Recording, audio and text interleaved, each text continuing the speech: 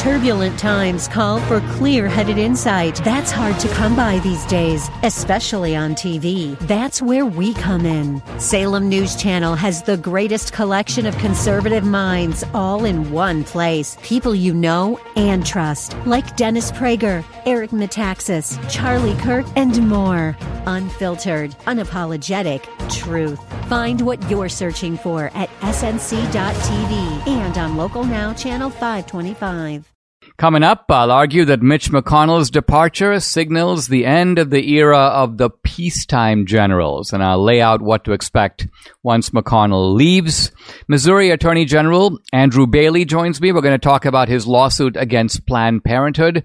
Hey, if you're watching on Rumble or listening on Apple, Google, or Spotify, please subscribe to my channel. This is the Dinesh D'Souza Show.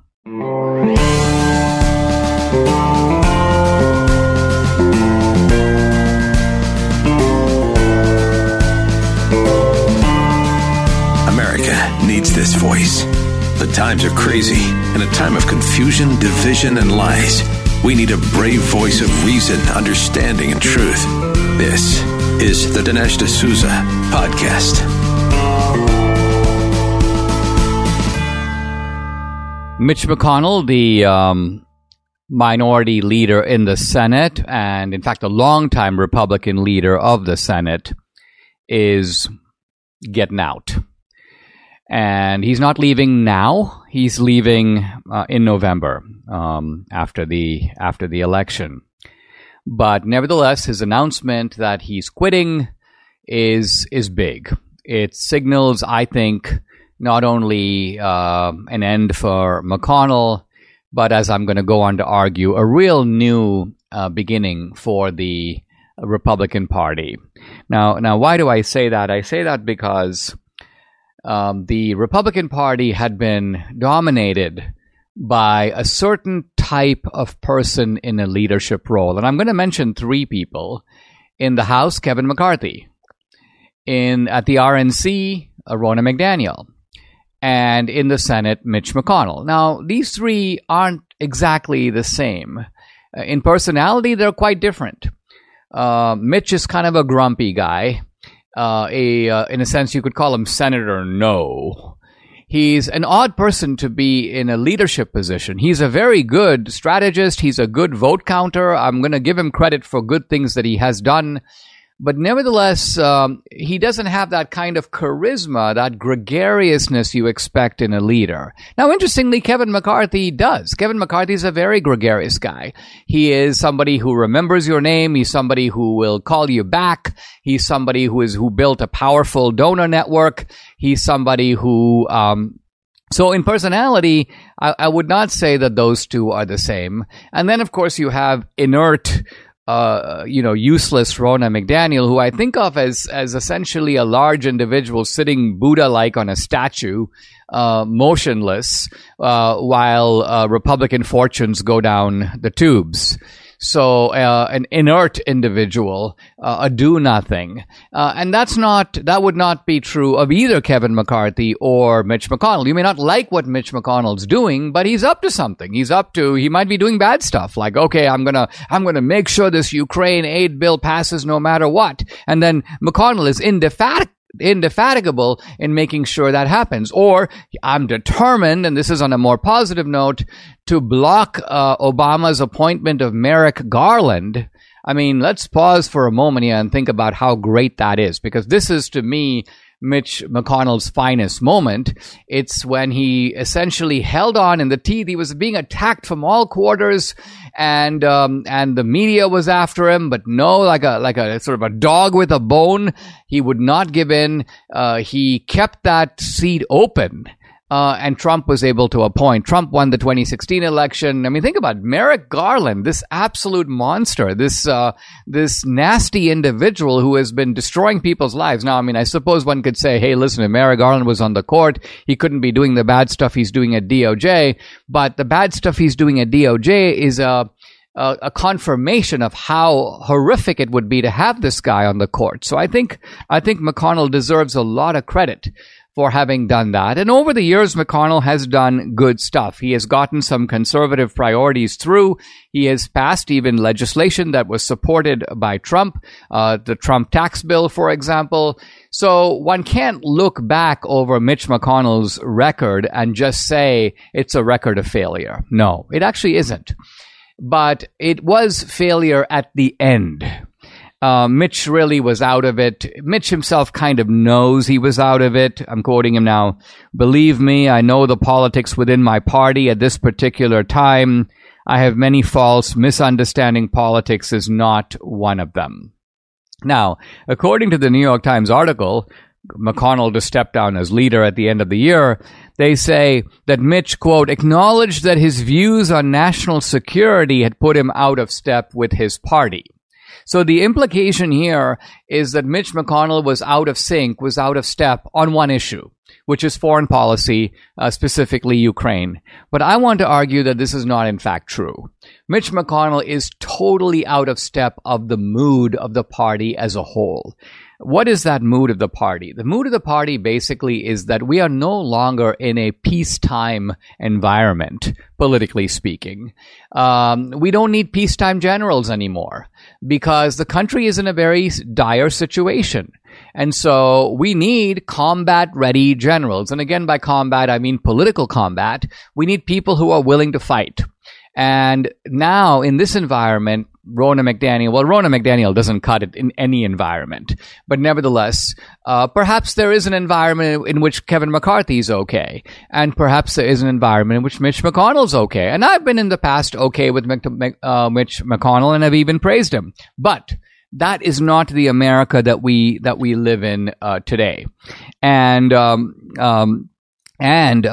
are looking for fighters. Now, this is made very clear by the kind of praise that is coming for Mitch McConnell from people like Romney, from people like Lisa Murkowski. And what's interesting is they are saying the same thing. So here's Romney.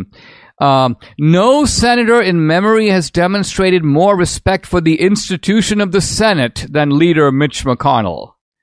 Okay. Pretty much the same thing from Lisa Murkowski. She says, throughout his tenure as leader, his focus was always on preserving the institution of the Senate. And I say, would anyone ever say this about, say, Chuck Schumer? Quote, his focus was on preserving the institution of the Senate. No. Chuck Schumer doesn't care about the institution of the Senate. Schumer does his best to deliver for the Democrats. That's how he understands his mission. So this right here is why Republicans lose, because they have institution men instead of fighters. Mitch McConnell protected the institution of the Senate. I think the Republican base is looking for leaders that will fight for them. And this is really what a functional and a healthy party does. And in this sense, the Democratic Party is more functional, more healthy than the Republican Party. Why? Look at Democratic leaders. Look at, for example, Pelosi's long tenure in the House. What did she do? She fought for the priorities of her base. She fought for the ideological priorities of the left. Schumer is exactly the same. So we need leaders on our side who are like that. And instead, what we have are these kind of institution men who actually pride themselves on standing on principle and going against the wishes of their own base. Enough of that. So I'm actually glad that Mitch has come to the end of the road.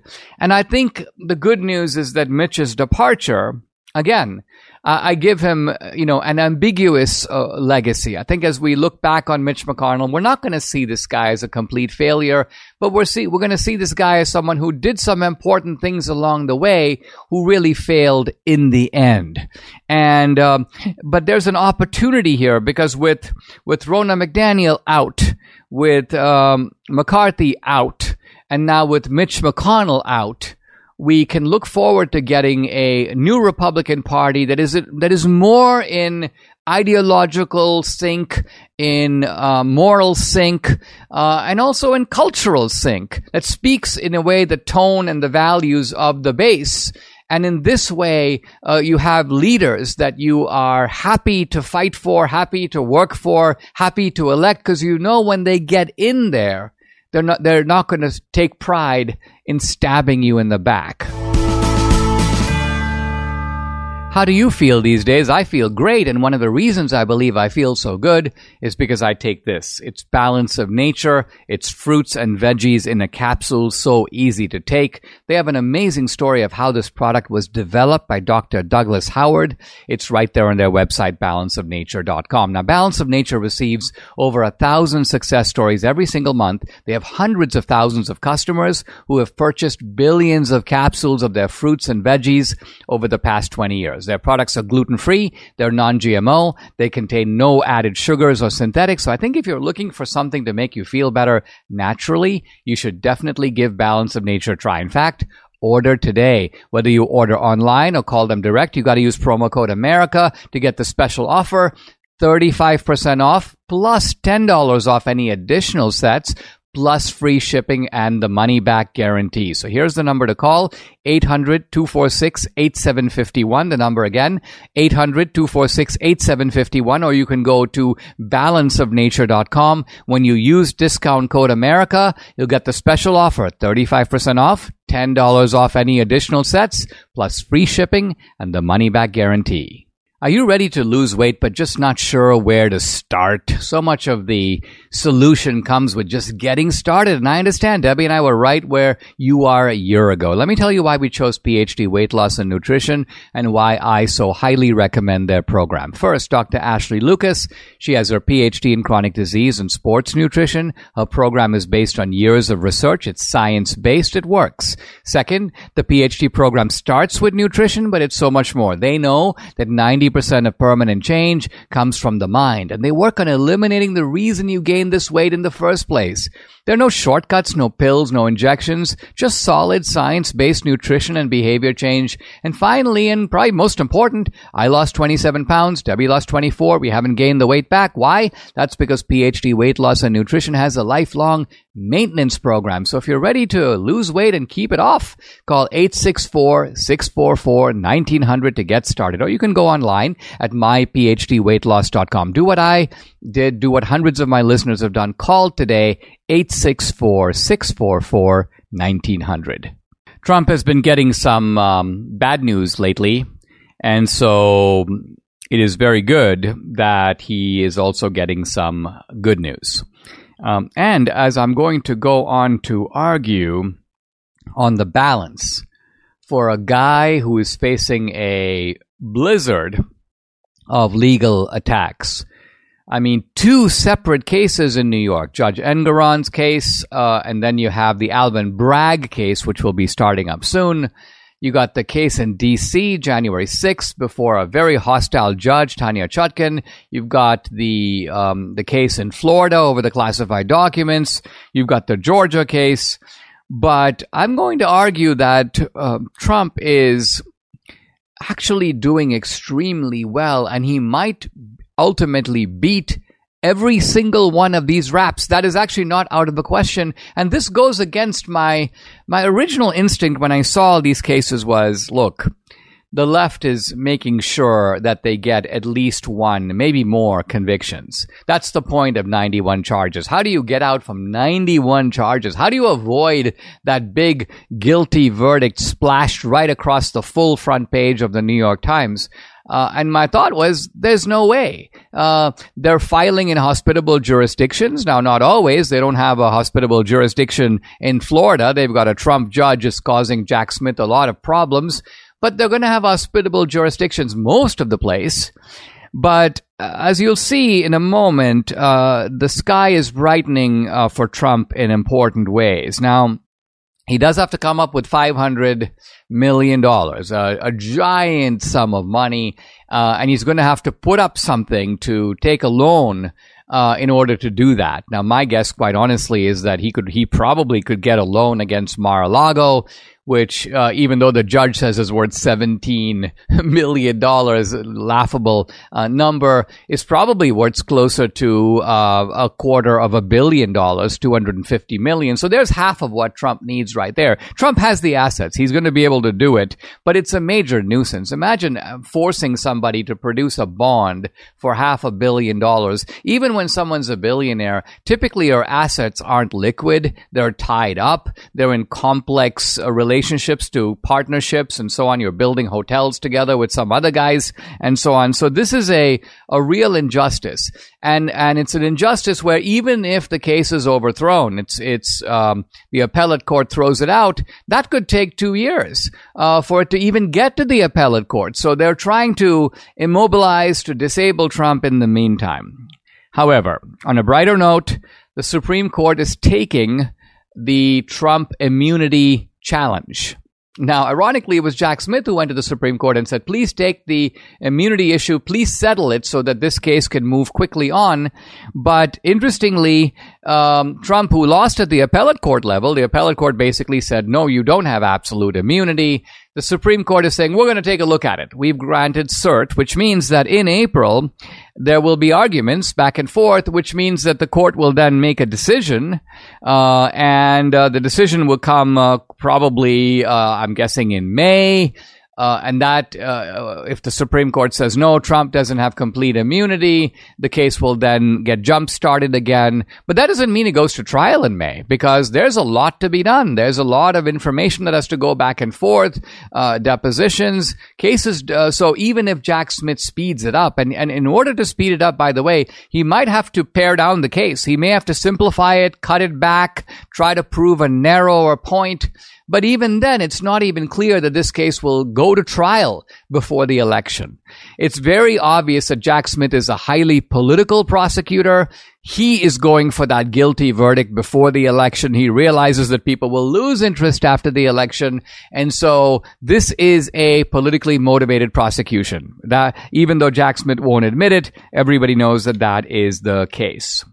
So, interestingly, there are now going to be 3 Trump-related cases before SCOTUS. One they've already heard, the Colorado case about throwing Trump off the ballot. We're waiting for a decision in that case.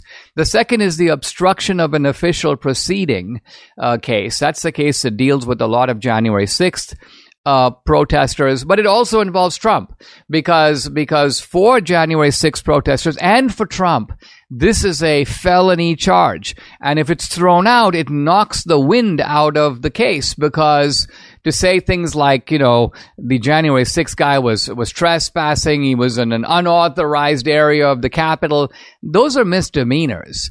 But obstructing an official proceeding is a felony. So that's before the court. And now this issue of presidential immunity.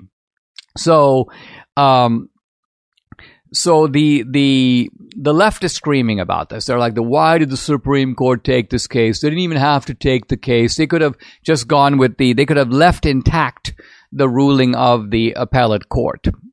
Now, the appellate court basically said Trump doesn't have absolute immunity. But interestingly, the Supreme Court doesn't have to find that Trump has absolute immunity in order to say that he would have immunity for these actions that are alleged on January 6th. In other words, some of the hypotheticals that were put to the Trump attorneys, if Trump instructs SEAL Team 6 to go assassinate his political rivals, would that constitute, does he have immunity to do that? No, we're not talking about that. Trump didn't do that. That's an interesting sort of discussion for the philosophy seminar. But the court doesn't have to reach that kind of absolute immunity to simply say, look, what are we looking at? We're looking at the actions of a president who, on January 6th, in other words, while he is in office, not after the presidency, but during the presidency, the actions of a president to contest the result of the election. Does a president have the absolute right to do that? And regardless of how he went about it, he made a phone call over here, he instigated this, he did that. Was he within the conduct of his presidential duties and therefore immune? And the Supreme Court could go, yes. We're not saying that he's immune in theory. We can envision circumstances that would not be immune, but this would be immune. So regardless of what President Trump did or didn't do, even if everything that the prosecution says is true, it would be covered by immunity. And so the bottom line of it, and actually Megyn Kelly sums this up pretty well, she goes, Trump may well have pulled the inside straight that he needs to beat all these cases. She says New York is a joke. Georgia is dying / severely delayed. This is the Fani Willis business. Florida ain't happening before November. And now neither is the January 6th D.C. case. And she says, incredible. Which, I mean, again, it seemed very unlikely at one point that Trump could beat all of these raps. But now there is, I wouldn't say the likelihood. At this point, I would simply say the clear and distinct possibility that he will. If aches and pains are your problem, Relief Factor is your solution. Debbie and I started taking Relief Factor 3 years ago. We have noticed a huge difference in our joints. Nothing short of amazing. Aches and pains are totally gone thanks to this 100% drug-free solution called Relief Factor. It's a natural way to fight pain. Relief Factor is a daily supplement. It helps your body fight back against pain. It's 100% drug-free. Relief Factor was developed by doctors searching for a better alternative for pain. Relief Factor uses a unique formula of natural ingredients like turmeric, omega-3s to help reduce or eliminate the everyday aches and pains you're experiencing. So whether it's neck, back, joint, or muscle pain, Relief Factor can help you feel better. Unlike pills that simply mask your pain for a short time, Relief Factor supports your body's natural response to inflammation. So you feel better all day, every day. See how Relief Factor can help you with this. It's their 3-week quick start kit. It's only $19.95, and it comes with Relief Factor's feel better or your money back guarantee. So what do you have to lose? Give it a try. Visit relieffactor.com or call 800-4, so the number 4, relief. The number again, 800-4-relief, or go to relieffactor.com. When you feel the difference, you know it works.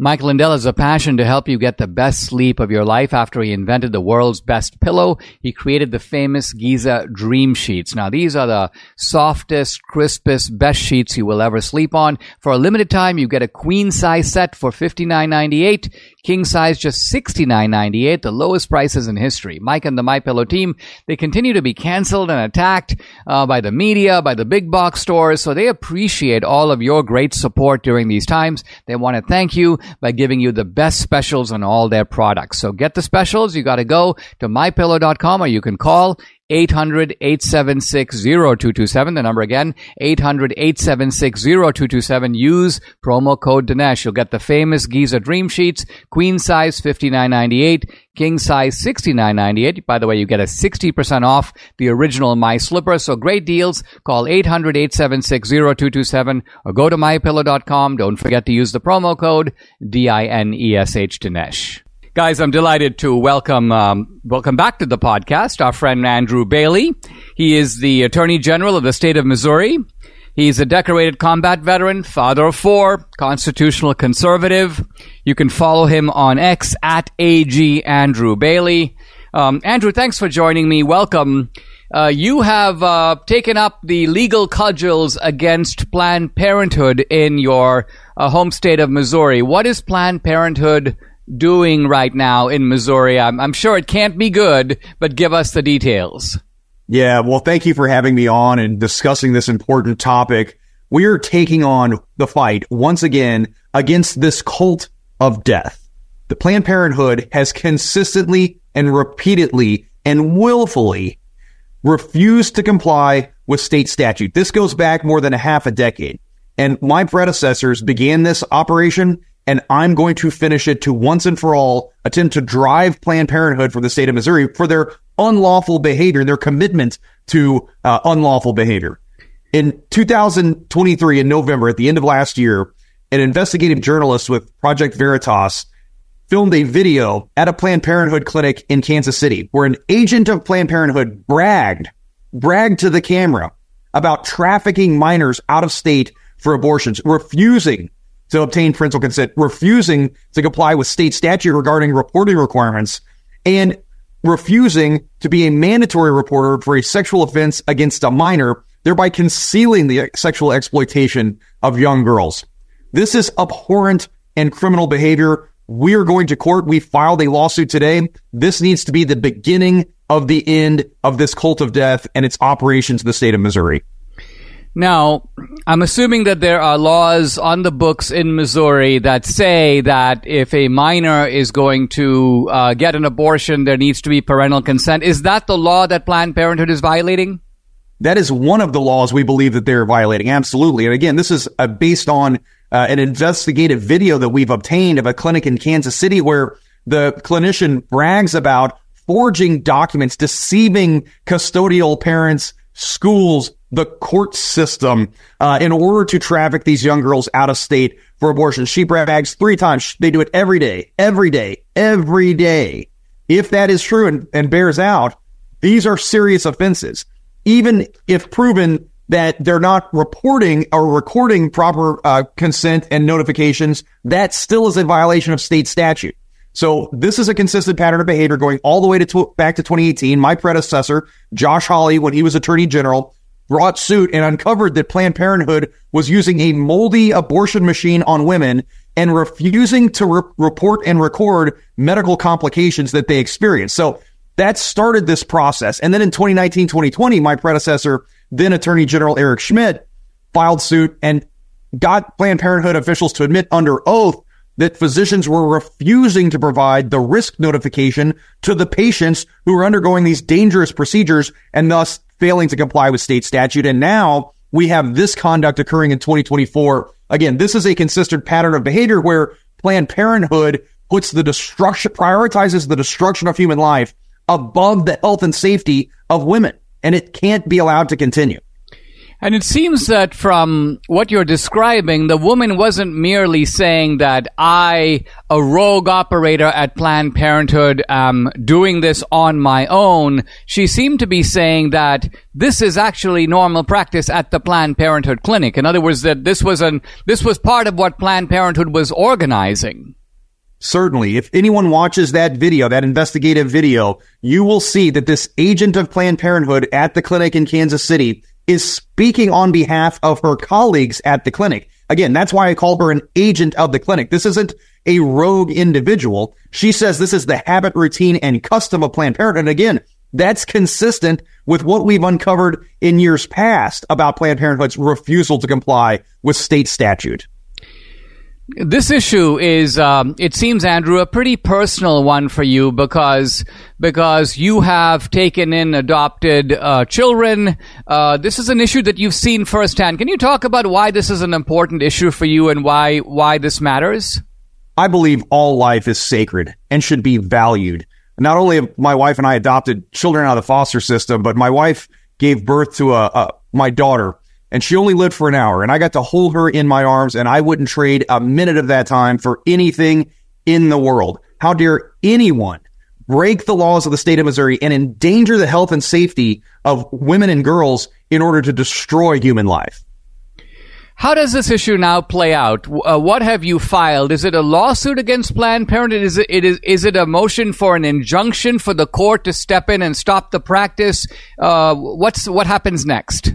Yeah, it's a lawsuit seeking injunctive relief to order Planned Parenthood to cease and desist violations of state statute. That is prospective relief. We're going to obtain discovery in this process, and we're going to hold wrongdoers accountable. We're going to continue this investigation and look back in time and figure out what happened here. And individuals who are violating the civil or criminal code of the state of Missouri will be held accountable. This is just the opening phase in a sequence of events.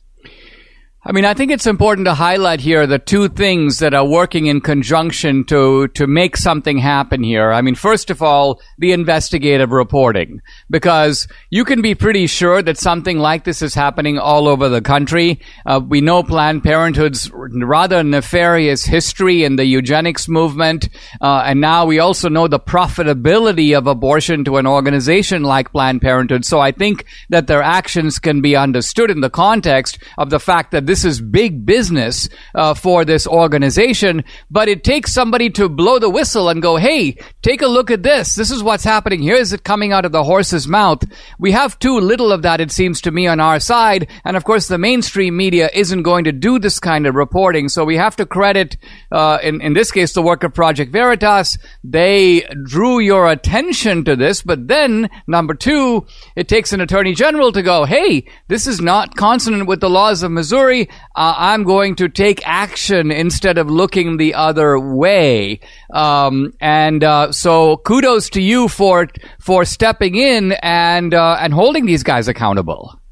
Well, thank you. And I will say credit to the investigative journalists who undertook this investigation.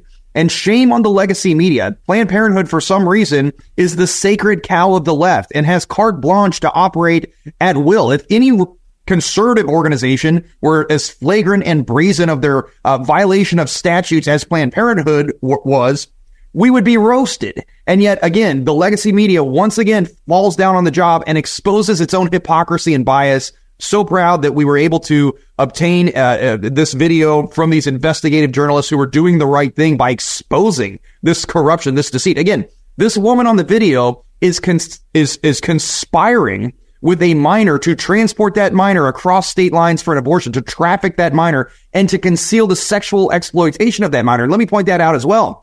The clinic in this instance is a mandatory reporter. The victim in the video explains to the individual at the clinic that she's 13 years old. A 13-year-old under Missouri law cannot consent to sexual contact. This was a sexual offense, a crime committed against this 13-year-old. And here, the Planned Parenthood was willing to conceal that criminal offense in violation of their mandatory reporting requirements. These are the enemy that we're up against. And this has to be exposed and called what it is with moral clarity. I mean, that's an interesting point which I hadn't thought of, because I think of parental notification as having to do with the right of the parent to be familiar with what the underage child is doing, and that's one part of it. But you're highlighting a second part of it, which is that somebody who's 13 years old is not in a position to make a responsible decision involving something as important as sexuality, the continuation of life. I mean, isn't that the basis for the statutory rape laws? I mean, if some, 35-year-old has sex with a 13-year-old, that is rape, regardless of whether the 13-year-old says yes. Why? Because the 13-year-old is presumably not in a mature enough condition to give full consent. And that principle, you're saying, is applicable here as well. Absolutely. Look, in the video, the victim that came forward and said that she was a 13-year-old who was pregnant was a victim of a sexual offense. And rather than assisting that victim as the statute required, in this instance, Planned Parenthood was willing to further victimize this individual and conceal that criminal offense. This is deplorable conduct. And again, no one should be surprised by this because it's a consistent pattern of behavior from this cult of death. Now, when you go to the court, what are you asking the court to do? Are you asking the court to stop Planned Parenthood from doing this in the future? But is there going to be any actual accountability for what they've already done? Yes. We're demanding that a court order to force Planned Parenthood to get into compliance with state statute because they willfully refuse to do it on their own. That's prospective relief. But we are absolutely going to use our investigative authority and the tools of discovery to look back and figure out who did what and when. And if there were violations of the civil, criminal, or regulatory code of the state of Missouri, we will hold those individuals accountable in separate legal actions. This is all excellent news. Let me pivot to another case that the state of Missouri is involved in, your office is involved in, and that is the case, the Missouri versus Biden case, in which the states of Missouri and Louisiana are suing the Biden administration. This is over digital censorship, about the government's active collusion or even direction of digital platforms to censor large numbers of people. I know that the Supreme Court agreed to take the case. What's the update? When does it come up? When is it going to be heard? When are we going to have a decision? Well, I'm excited to tell you that we will be arguing that case at the United States Supreme Court on March 18th. I will be there at counsel table with my colleague, Attorney General Murrell from Louisiana. And we're excited to take the fight to the enemies of freedom, these proponents of government censorship. And I would describe the relationship between the federal government and big tech as one of coercion. that the federal government actually coerced big tech into changing its censorship algorithms to satisfy federal officials' demands for censorship. And look, this was viewpoint discrimination. This is a cowardly act. The Biden administration and its army of federal bureaucrats can't win the argument on the merits about their terrible policy position, so they have to silence any voice in opposition. This is the exact sort of viewpoint discrimination that the First Amendment was intended to protect against. And I've said it before and will say it again. We have got to build a wall of separation between tech and state to protect our First Amendment right to free speech. And this lawsuit is the first opportunity to lay the brick in the wall of separation between tech and state. That was done when the district court handed down its nationwide injunction. We defended that twice at the Fifth Circuit Court of Appeals. So the score is Missouri 3, Biden 0 in the fight for free speech, and we're going to the Super Bowl. How would you defend against, or how would you answer if let's say the Biden administration shows up and they argue, yeah, we absolutely have been telling these platforms what to do, but guess what? They're on our side. They agree with us. They are advocates of censorship themselves, and so we're not forcing them. They are willing collaborators with us to fight disinformation. What do you do when you're dealing with a platform that is, in a sense, as bad as the administration and very happy to set up these portals and engage in active censorship, admittedly at government direction, but with complete cooperation? Yeah, well, let me say first and foremost that we obtained preliminary discovery, 20,000 pages of documents or more, numerous depositions, and we took that evidence to court. This isn't hypothesis or legal theory or conspiracy theory. These are facts that have been established by the presentation of evidence in court and were accepted into evidence in court. 80 pages, numbered paragraphs of factual findings when the district court handed down its preliminary injunction. And one of the facts that the district court found and the Fifth Circuit Court affirmed was that, in fact, these instances of censorship that we've uncovered were at the direct demand of the federal government. So that's why I'm using the word coercion. So the Biden administration can't go back now and relitigate that issue or pretend like it didn't happen. It's already been proven in court. I see. So in other words, what you're saying is that, and this actually makes a little bit of sense to me, many of the guys who set up these tech platforms were libertarian-oriented guys. So the idea that they automatically transposed into authoritarians is a little hard to believe. Somebody must have twisting their arm from the back. And of course, they get government benefits in the form of Section 230, not to mention other types of immunity. So they have every good reason to play along, don't they? Absolutely. This is a government-sanctioned monopoly that is now under the direct control of the Biden administration and an army of federal bureaucrats. In fact, the vast censorship enterprise grew so rapidly under Biden's tenure that the federal government had to design and build a new bureaucratic apparatus to manage it. In other words, the censorship demands increased with such frequency and regularity that they had to construct a process to make those demands so it was less scattershot. This is government at its worst. This is government gone wrong and awry and in violation of our rights. And let me say this too. One of the findings that the Fifth Circuit Court of Appeals made was that the harm was to everyone in the United States of America who's ever looked at any social media platform, and that the harm is in fact ongoing. It's not just the speakers who were silenced that were harmed, but the listeners as well. And now what's happening is that individuals are self-censoring. They're less likely to go on big tech and talk about COVID tyranny or President Trump or election integrity for fear of being de-emphasized, deplatformed, booted off these big tech social media platforms. So the harm is ongoing. These are factual matters that have been established in court and that the Supreme Court will take notice of. Very important and very exciting, and we'll be watching with great interest. Thank you very much, Andrew Bailey, for joining me. Thank you so much for having me on. Always great to talk to you. Guys, if you'd like to support my work, here's the best way to do it. Check out and join my Locals channel. You can become a monthly subscriber or an annual subscriber. I post a lot of exclusive content there, including content that's censored on other social media platforms. On Locals, you get Dinesh Unchained, Dinesh Uncensored, and also we get to chat. On Locals, you can interact with me directly. I do a live weekly Q&A every Tuesday, 8 p.m. Eastern. It's very lively. No topic is off limits. I've also uploaded a bunch of cool films to Locals, documentaries, feature films. Some are mine, some by others. 2,000 Mules is up there, and now the new film, Police State. And if you're an annual subscriber, you can stream and watch these movies for free. So check out the channel. It's dinesh.locals.com. I'd love to have you along for this great ride. Again, it's dinesh.locals.com. I'm in the early stages of making the case for Lincoln in Harry Jaffa's great book, Crisis of the House Divided. And as I mentioned, what Jaffa does is he doesn't just focus on what did Lincoln say in these debates.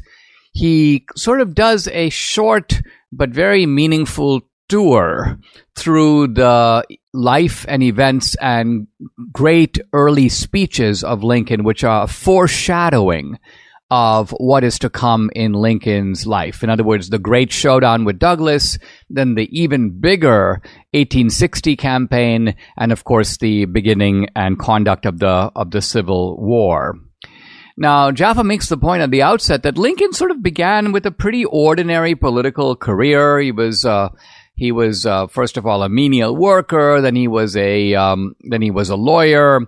He was known to be a really good lawyer, but he had a strange mode of argument that's probably worth mentioning because it's so interesting.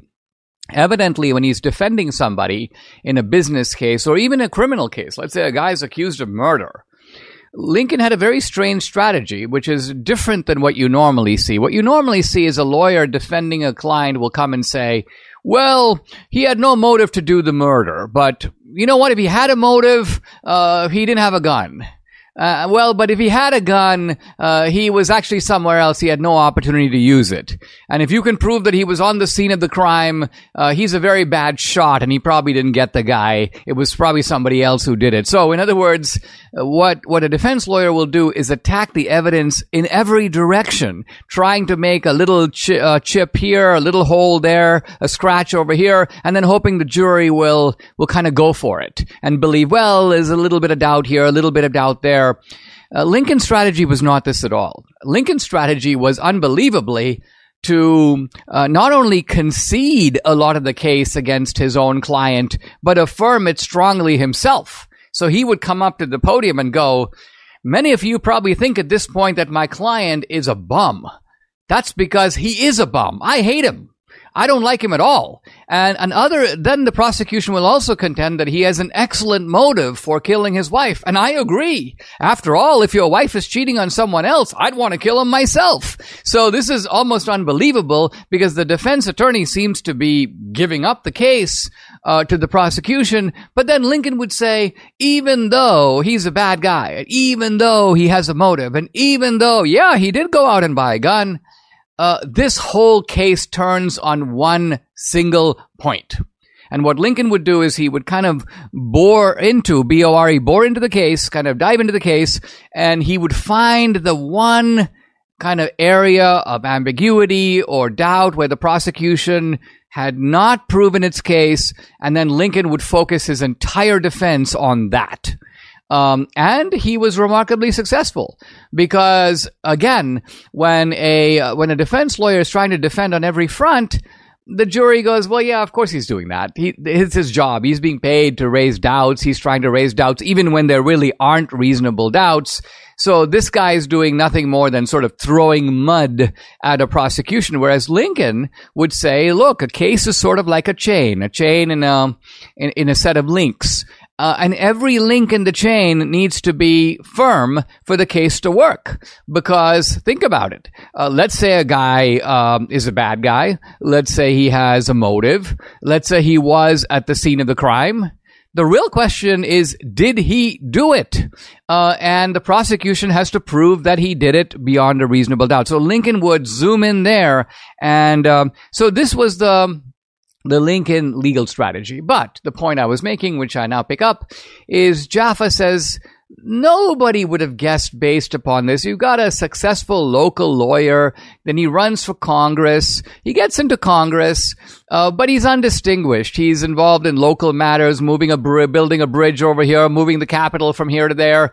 And Jaffa goes, who would have predicted that this guy would not only make his way to president of the United States, but become, by common consent, the greatest president the country has produced? By the way, I am in agreement with the judgment that Lincoln should be placed at number one. A lot of people reflexively say George Washington was our best president.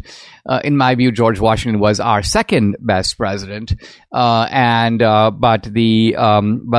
for reasons that we will understand a little bit better as we go through this book, Lincoln was in a league of his own. Now, I mentioned yesterday Lincoln's very modest self-presentation, which continues the idea that he's kind of a nobody. Let me give a couple of examples of this.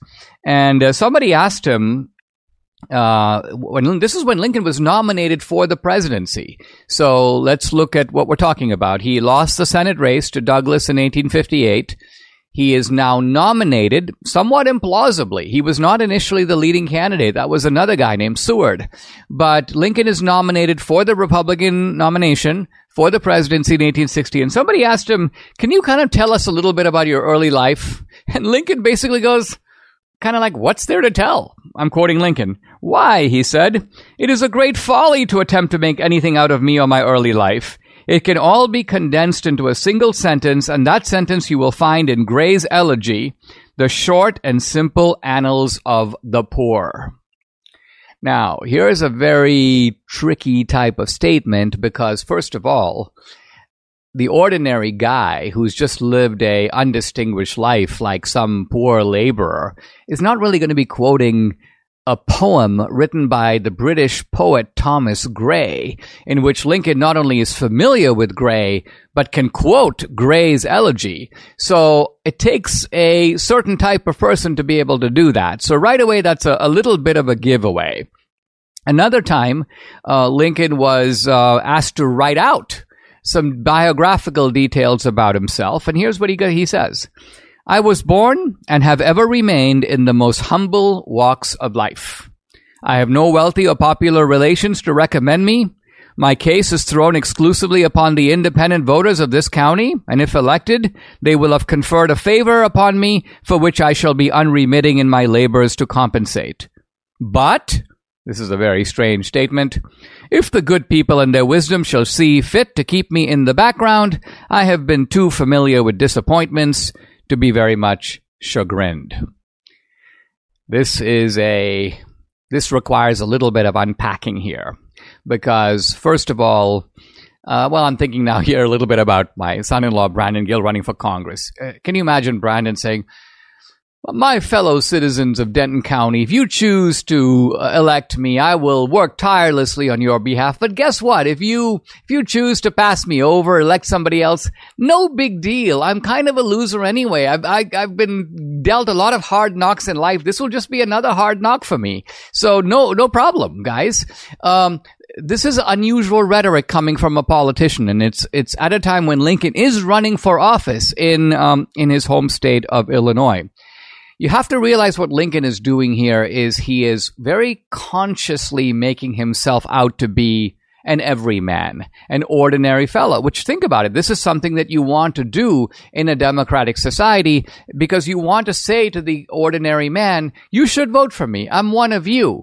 I'm not coming here with big connections. So Lincoln here is crafting the Lincoln myth. And by myth here, I don't mean something that is false. I just mean the Lincoln story that then becomes very powerfully present to the public mind.